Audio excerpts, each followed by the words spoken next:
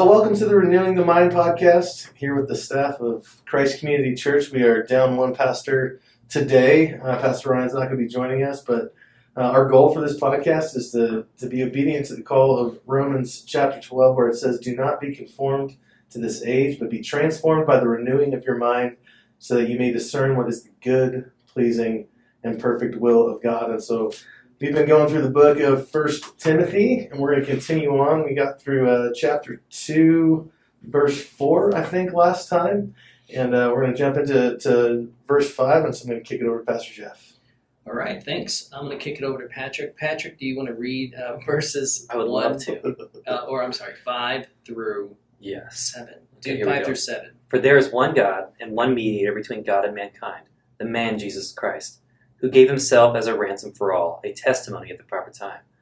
For this I was appointed, a herald, an apostle. I'm telling the truth, I'm not lying, and a teacher of the Gentiles in faith and truth. Yeah, man, wow. A lot of stuff kind of packed down in Yeah, there. we're gonna have to What work we'll through do, yeah, we'll just kind of take it, I think, maybe phrase by phrase here. Obviously, as Christians, we're monotheists. Indeed. Though I don't think our Jewish brothers believe that, and I don't think Islamic friends No. would say that. But we believe in one God. So Daniel, in what sense do we believe in one God? How would you answer an Orthodox Jew or a Muslim who thinks that we believe in three gods? Yeah, that is a tough one, because anytime you start getting into a discussion of the Trinity and try to give any kind of example, you usually drift into a heresy. Yeah, right. We believe that God has been eternally existent, and that He is self-existent, and that He has existed as three who's and one what during that time. Yeah. We believe the Father is entirely God, that the Son is entirely God, that the Holy Spirit is entirely God, and yet the Father is not the Holy Spirit, the Holy Spirit is not Jesus, is the Son is not the Father, nor the Holy Spirit. And so in that unity, they are the Godhead, but they are also, they're not Yes. they're not three. You know, anytime you get into it's not the shell of the egg and the yolk of the egg and the white of the egg. Yeah. It's they are all God, and they are. It is truly, and for me, I'm okay embracing that mystery, Sure. because if I could truly comprehend the nature of God, then my mind could contain Him, and I likely have a smaller Sure. picture of God. Okay. So. So what are some other, would there be another attribute or something, an attribute of God that Judeo-Christian, that is a part of the Judeo-Christian worldview that you don't have an analogy for? I mean, that frankly is beyond analogy, because every analogy has to be born of the creation realm. Yeah, it has to be born of creation. So some, the eternal existence of God, He is the uncaused Sure. cause. Right. That's not something that we see as finite beings. as finite beings. Yeah, we are derivative, and He is not. Right, right. So that's another thing that we can't wrap our mind around, eternality. And The fact that He's always existed. Yes. Like in one sense, we have eternal life because we live forever with Christ. yes, But we only have eternal life from this point forward, Yeah, it's forward. from our creation forward. But God describes Himself as having no beginning. He has no origin. God is infinite, and so it's very difficult for us as people to wrap our heads around how, because we're finite beings, how there can be an infinite being, an eternal being, in the sense from ages past Yeah. to no time. Right. It's always out of grasp, and as much as we study, it seems like it's coming more into grasp, only for it to slip out of our fingers and continue. And Right. some mystery, some unknown. So but any of the attributes of God, any of the uncommunicable attributes of God are. What do you mean by uncommunicable? So Just we don't non-communicable. possess them as image bearers of God. Like these are not attributes that He shares with us. Yeah. Right. So things like omniscience, we really cannot grasp that. Mhm. Right. But we are knowing beings. and so we have a picture of it. Right. We're existent beings, so we have an idea of existence, but Right. not eternal existence. So there's always a measure to which he's outside our We know what it's like to ability have power, understand. Right. but we don't know what it's like to be omnipotent. And we also believe in mystical unions. Yeah. We do believe in kind of mysterious, Yeah, we do. more than mystical unions, because we truly believe that when a man and a woman enter into the covenant of marriage, They become one. they become one Right. in a way that is different, and the church gathered becomes something distinct Right. from So we have little pictures of that that oneness in diversity. Right. I think that's as far as any analogy could ever go. I think as far as any analogy could ever go before it's pressed for heresy, right, Yeah. is to say we do have these examples of how something can be one and also we would say multifaceted, but the moment you use the word multifaceted, you've already pressed it too far. Yeah. Because God isn't multifaceted, He isn't tripartite, or He doesn't have multiple parts. There are three distinct or discrete persons within the one Godhead. Good. I like your inverted. You have kind of an inverted analogy with the human. That's my favorite. Because I really do. The more I study human constitution, particularly as it's taught in the New Testament and as it was taught in ancient Greece, and I think that there's an aspect of the way Paul teaches it in the New Testament, and I think Jesus as well, that is accommodating something the Greeks got right. But I would also argue that the Greeks borrowed their initial concept from the Jews, and I could show how it got traced into. That's really interesting. Yeah, oh yeah, for sure. And But what is that? so the idea is of being body, soul, and spirit. And so in the same way that God is, you said one what, three whos. We are three whats and one who. So we're exactly the inverse. We're body, soul, and spirit. And what I mean by that is that a person is essentially the Genesis word is the word nephesh, and that means a living being or a living soul. But that word is also used of animals.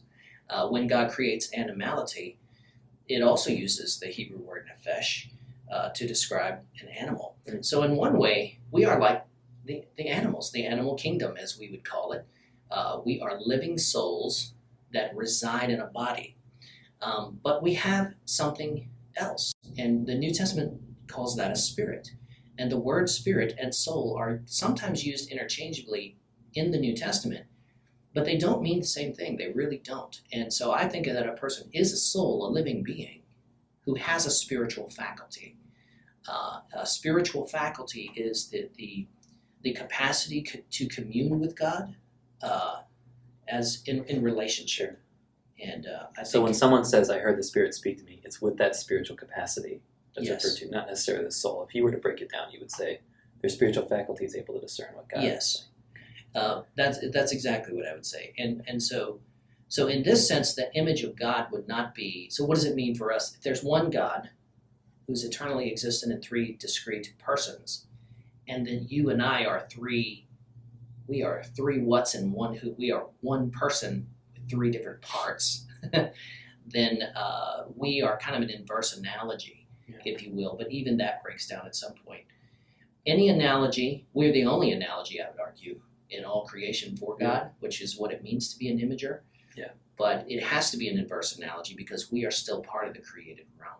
And So like that's a what mirror it is. image. When I'm looking into a mirror image, it's actually the opposite of what I'm looking at. Or kind of a myself. negative image. If you're looking at a Negative image. photograph, Yeah. it's like the Shroud of Turin. You see it, you kind of don't see anything when you look at it, but then you look at the negative image and You then see you it. see more detail. Yeah. It's kind of how you see the detail. But this isn't just a New Testament construction. Though. There's indication that there's indication of the Trinity. There's no explicit term Trinity in the Bible anywhere, but Right. there's indication of the Trinity from the beginning. For sure. Um, I think there's no doubt about that. And so if a Jewish scholar were to press me on that, I would say, yeah, and I think that this is not just a New Testament revelation. It's an Old Testament revelation as well. Like in what sense? Because we had to categorize this idea of Scripture into Trinity. That's why we created the world, is because we had to systematize what we've read. Sure. So in the Old Testament, we have things like God. We also have the angel of the Lord, I'm assuming is one sense where we'd have to define this angel of the Lord receives worship. So what is this in relationship to God, right? Is that how you'd have to go? Yeah, but even in Genesis 2, where he says, "Let us make man in our image," and he doesn't speak in the royal we in many other places in Scripture. It's definitely not the royal we. I do think it involves the Trinity, the Trinitarian God, in the sense that only God creates. But I also think it involves the heavenly council there, because in the same way that angelic beings or other supernatural beings have been created, we'll get to this in a second, but in a little bit more detail, as a host of beings, we have been created as spiritual beings as well. So we are spiritual. We just happen to live in a body, and we were created for this world. We are earth-bound beings until we die, and then we become disembodied, and we go into heaven or we go into hell. So I think in that case, there is some question as to whether God is speaking to the entire heavenly council there, but the Trinity is definitely present. And I think there are other places where there is clearly a Trinitarian idea going on in the Old Testament as well. Yeah. So I disagree with scholars who say that it's not in the Old Testament. I would have to say, we can get into that further at a later time. But so what does it mean now? So I do want to bring this up, actually. The word Elohim for gods is actually used in the Old Testament. I got this from Michael Heiser because I've been listening to a lot of his lectures lately. The word Elohim, which is the Hebrew word for gods, is used in many cases in the Old Testament where it is not talking about the one true God. So here we're talking about like Psalm chapter 82, where God is speaking to the divine council, and apparently, according to Deuteronomy 32, he has set that divine council over the nations and has allotted each one of those principalities, powers, or rulers in heavenly realms to oversee a nation. But then they rebel against Yahweh, the one true God, and God says, I said you are gods. Ye are gods, right? Yeah. But you're going to die like men, right? So I'm going to judge you as if the way that I have judged mankind. And so what do we do with that? In what sense are these Elohim in the Old Testament? In what sense are they're gods? In what sense are they gods? And in what sense are they not? I'd have to begin with and what's different. So they're spirit. So they're spirit beings, which is probably the main difference. It's the main thing in which they have like God and like us. Okay. They're spiritual beings. Because Hebrews chapter 1 says God is spirit. Or I'm sorry, John. Jesus says that in John chapter 4 to the Samaritan woman. Yeah. God is spirit, and they that worship God must worship in spirit and in truth. Yeah. And also we know that angelic beings are ministering spirits sent to God's people, right? Yeah. And God makes it clear that there is none like him. Right. That he is like the Elohim. Right. And that these, in the same way that we are, please don't hear this in prosperity gospel terms, because prosperity gospel preachers will take this and say, oh yeah, well we're little gods. Oh, that's right. But we are imagers of him. Right. We are sons of God in that sense. So it's to me, there's a semantic difference between Elohim and Elohims. Right. That he's not attributing the nature of deity to these things. He is, but they are in his likeness in a way. Right. So in the same way so we look at Daniel, right? And remember the angel that comes to deliver Daniel the message. Mm-hmm. Is it Michael or is it Michael? Yeah. It's Michael, isn't it? Okay, so Michael comes to deliver the message, and remember what he says there, that he had to fight the Prince of Persia. Was dispatched 10 days ago. Yeah. Like I actually was sent quite some time ago, but it took me a while to get to you because I had to fight through. What is he talking about there? Well, this is what Paul is referring to in Ephesians 6, where he says, our warfare is not against flesh and blood. It is against the rulers, the authorities, the powers in heavenly realms.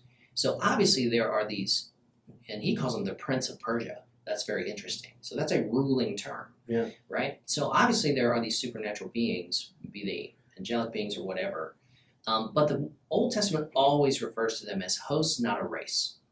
So this is where I think some people get it wrong in thinking that they have been begat, right? It never uses the word begat of these people. No. A host is created, and probably created all at once, and probably I would Meaning all argue- at once is this is the set. There's no more, no less. Yeah, This and that's the difference between a human being is at birth, when we are born into the world, we are born into the world as a procreating race. And we have a mandate that they don't have. Yeah, and it's be a fruitful. dominion vocation. Yeah. And how do you fulfill the dominion vocation of extending the Project of Eden By into creating the rest world. of the arid world? Be fruitful. You have to be fruitful, you have to multiply. Two people can't do it. They are never given that vocation. They aren't given that that kind of vocation because they're not a race. They don't procreate. So this is where I would say there are really some differences here between beings who are spiritual, and that would include what we would call the angelic realm, although that's probably not a precise term. But it would include us as spiritual beings, beings who are souls with a spiritual faculty, the ability to commune with God. I would say they're intelligent, they're rational. I would also say they're fallen in the same way that we are. So there are many ways in which we have a lot of similarities, but there are some dissimilarities. But God is the only spiritual being who is eternal, timeless, self-existent, To be worshipped. and worthy of worship. Yeah. And this is God's big problem in the Old Testament. And so Paul's a Jew, he knows all this. Right? And so in what sense is God the only God? He's the only God in that he alone has the attributes of being the infinite personal creator of the universe. And God alone is worthy of our worship. And that is how we make a distinction between any other spiritual being and God who is spirit. Yeah. Your thoughts on that? Any concluding thoughts on that? Super fun rabbit trail. I think you know. No, I think it's good to lean into it because there's kind of the glossing over of that, the use of the same name, and gets explained away, without really leaning into the Sure. the weirdness of what does that mean? Right.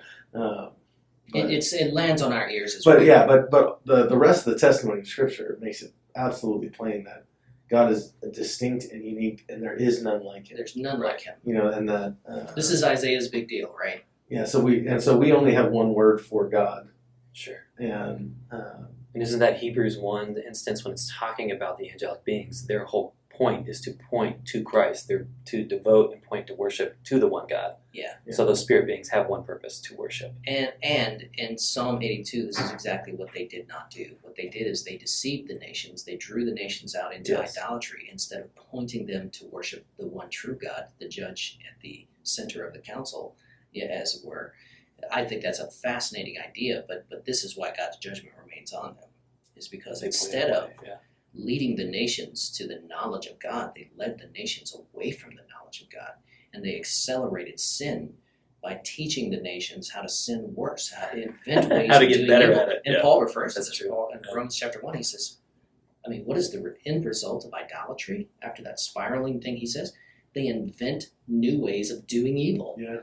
This is what the fallen, unredeemed person And Yeah, so that's there is wow. a sense in which idol worship is worshiping other gods. Yes. It truly, when Paul says that, meat offered to an idol Nothing. is nothing, but it's been offered to a demon. Exactly. It's been offered to a spiritual entity that is real and That's right. accepting of that.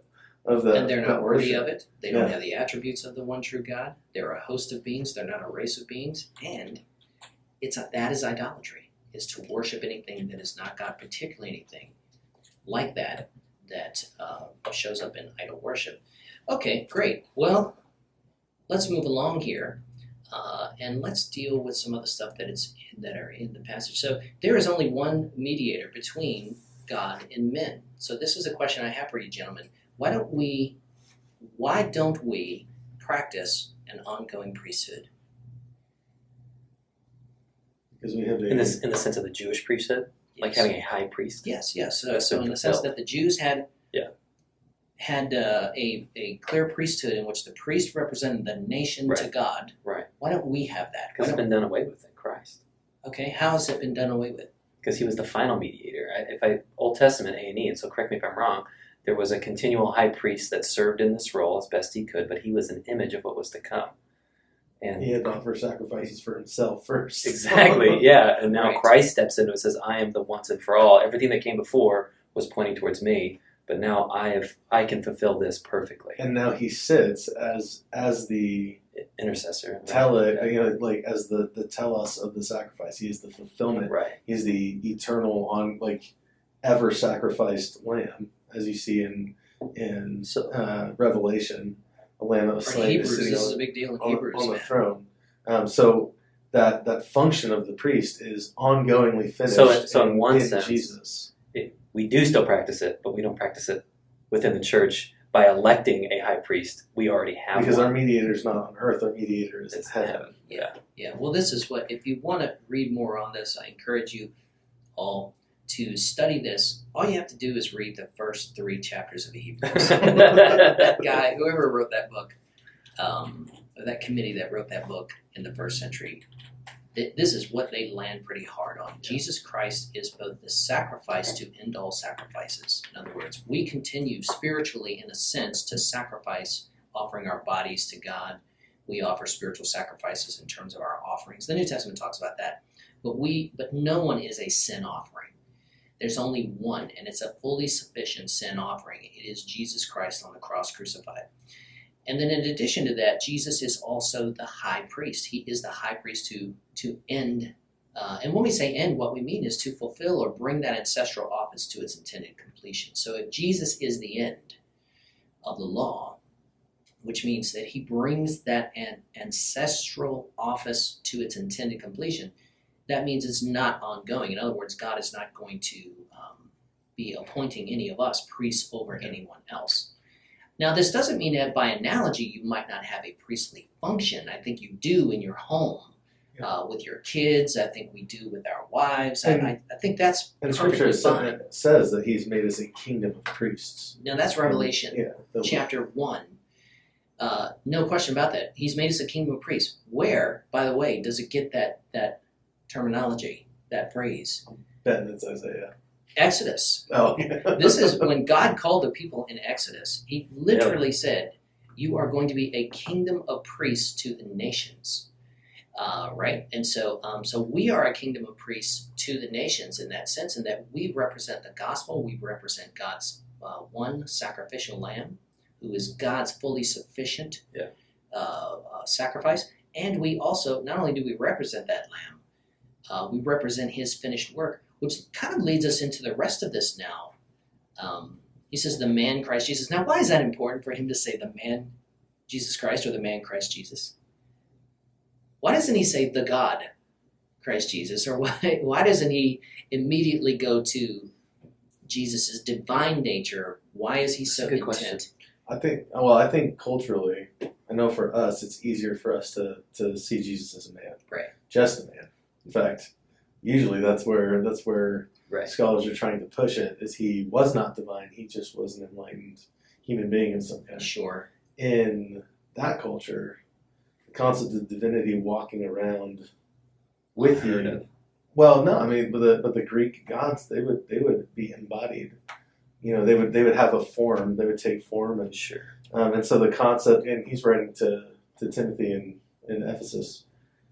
There may well have been I'm way more comfortable with the concept of him being deity than I am him being Fully like being us. being flesh and so am I on the right track there? Totally on the right track, man. In Ephesus, they would have had absolutely no qualms whatsoever with the gods visiting them in human form. That was a little bit different. Their idea of incarnation, though, was a little bit different than the way the New Testament teaches it. Jesus' human form is not apparent, and it's not illusory. It is real and pervasive. And what we mean by that is to say, Jesus was not some golden God who dropped out of heaven and who just looked like a man and functioned like a man. and just was sort of in the disguise of a man. And that's often how they taught, like this story that we covered in Acts with Zeus and Hermes. Yeah. This is what they thought. It's almost deceptive. I'm deceiving you. That's right. I'm deceiving you. Jesus was not deceiving. He really was a man. So he was divine. He had a fully divine nature, and he had a fully human nature.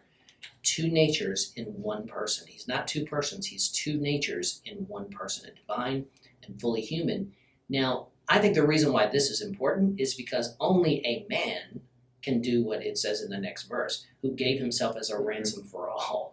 So just as death came through one man, this is Romans 5, through Adam, so too life comes through one man. And so Jesus is both our representative in the atonement. He represents humanity. He died in our behalf. He died on our behalf. Yeah. So he is our representative. He dies for us. He dies in place of us.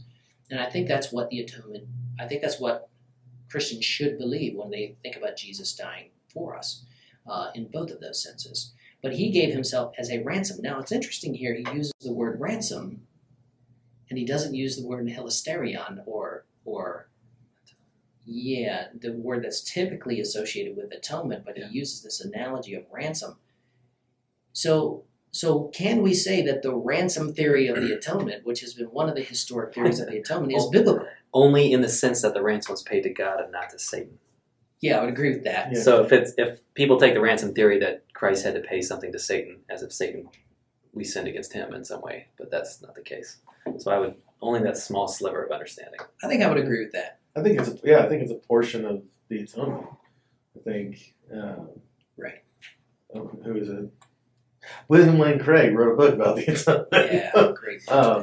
And he talks about how this is absolutely a facet of the jewel of the gospel. Yes. Is that we were ransomed Right.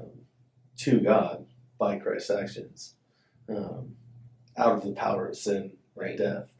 And that is a component of the salvation that we experience. I think so. I think that these are not competing ideas. These ideas are not allergic to one another. The idea of Christ. I like that word. They're not allergic to one another. They're not. They're not averse.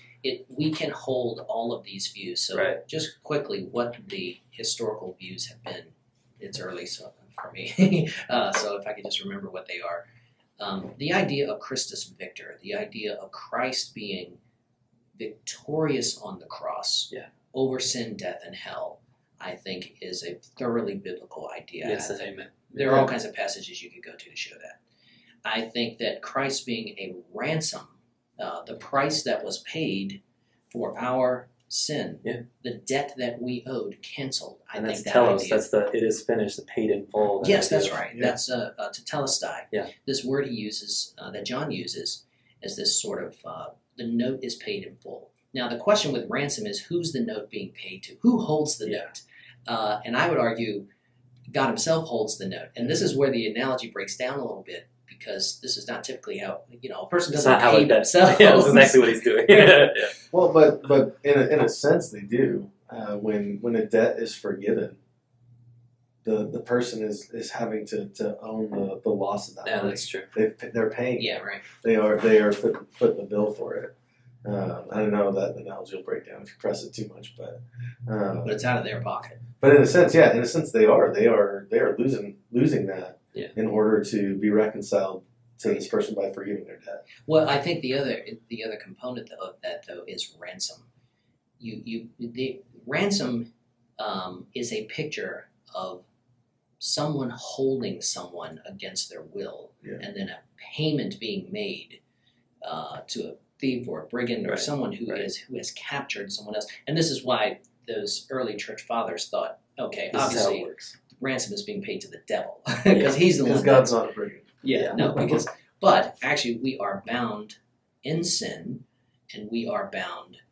I don't know how you would say that, but we have been bound by God in a sense that God is the one who has judged us. God is the one who has pronounced a judgment. And I know that there's some pushback on the ransom, because it puts into your mind, oh, these poor people are trapped and possessed by that. And it's true in some sense that sin always takes us farther than we expect it to go. Right. It keeps us there longer than we ever wanted to be. That's right. But we've sold ourselves into slavery. Like Right. this is, and so I know that there's some in the camp of substitutionary atonement who are like, well, no, that just makes a victim out of sinners. Yes. When it's like, well, yes, you are a victim of your sin, but you are also the perpetrator You're also the perpetrator. who has bound yourself to this evil captor. That's right. And you're a willing victim, a willing participant here, perpetrator of your own. So the other views would be substitutionary atonement, which I think is fully biblical. I can't imagine how anybody would argue against that, although I've heard arguments against it, but I think they're just nonsense. And then penal substitutionary, the idea that actually it's not just Christ as our vicarious substitution, it's Christ. What did he do in that substitution? Well, it is he paid the penalty for our sin by bearing our sins, by taking upon himself the sin that brings us peace with God. This is Isaiah 53. So I think there with penal substitution, it really depends on your view of Isaiah 53. If you think that that's a direct trajectory prophecy about Jesus dying on a cross, which I do. I can't imagine how anyone doesn't. But if you don't think that, then I suppose that all this sort of vicarious suffering punishment language in Isaiah 53 would not be particularly appealing to a person. So here we clearly have the ransom theory being taught, at least by way of analogy. He says, which is the testimony given at the proper time. For this is, I was appointed a preacher and an apostle, and I am telling the truth, I am not lying, a teacher of the Gentiles in faith and truth. So here again, as I mentioned this last weekend, Paul uses the word preaching and teaching in the same breath to refer to himself. Mm-hmm. If you recall from chapter 1, he also referred to himself as a deacon, a minister of the gospel. And so I think what we typically think of these offices, 4 or 5 offices, however you see that, there's really some overlap here in the first century between preachers, teachers, deacons. In a sense, every form of ministry is a deacon type of ministry. So is this the beginning of it and it's working itself out to become distinct offices? Or even to this day, we recognize, no, there's overlap in these, and we don't need them. I think there has to be overlap. I don't know how you can preach without being an evangelist. That's true. Yeah.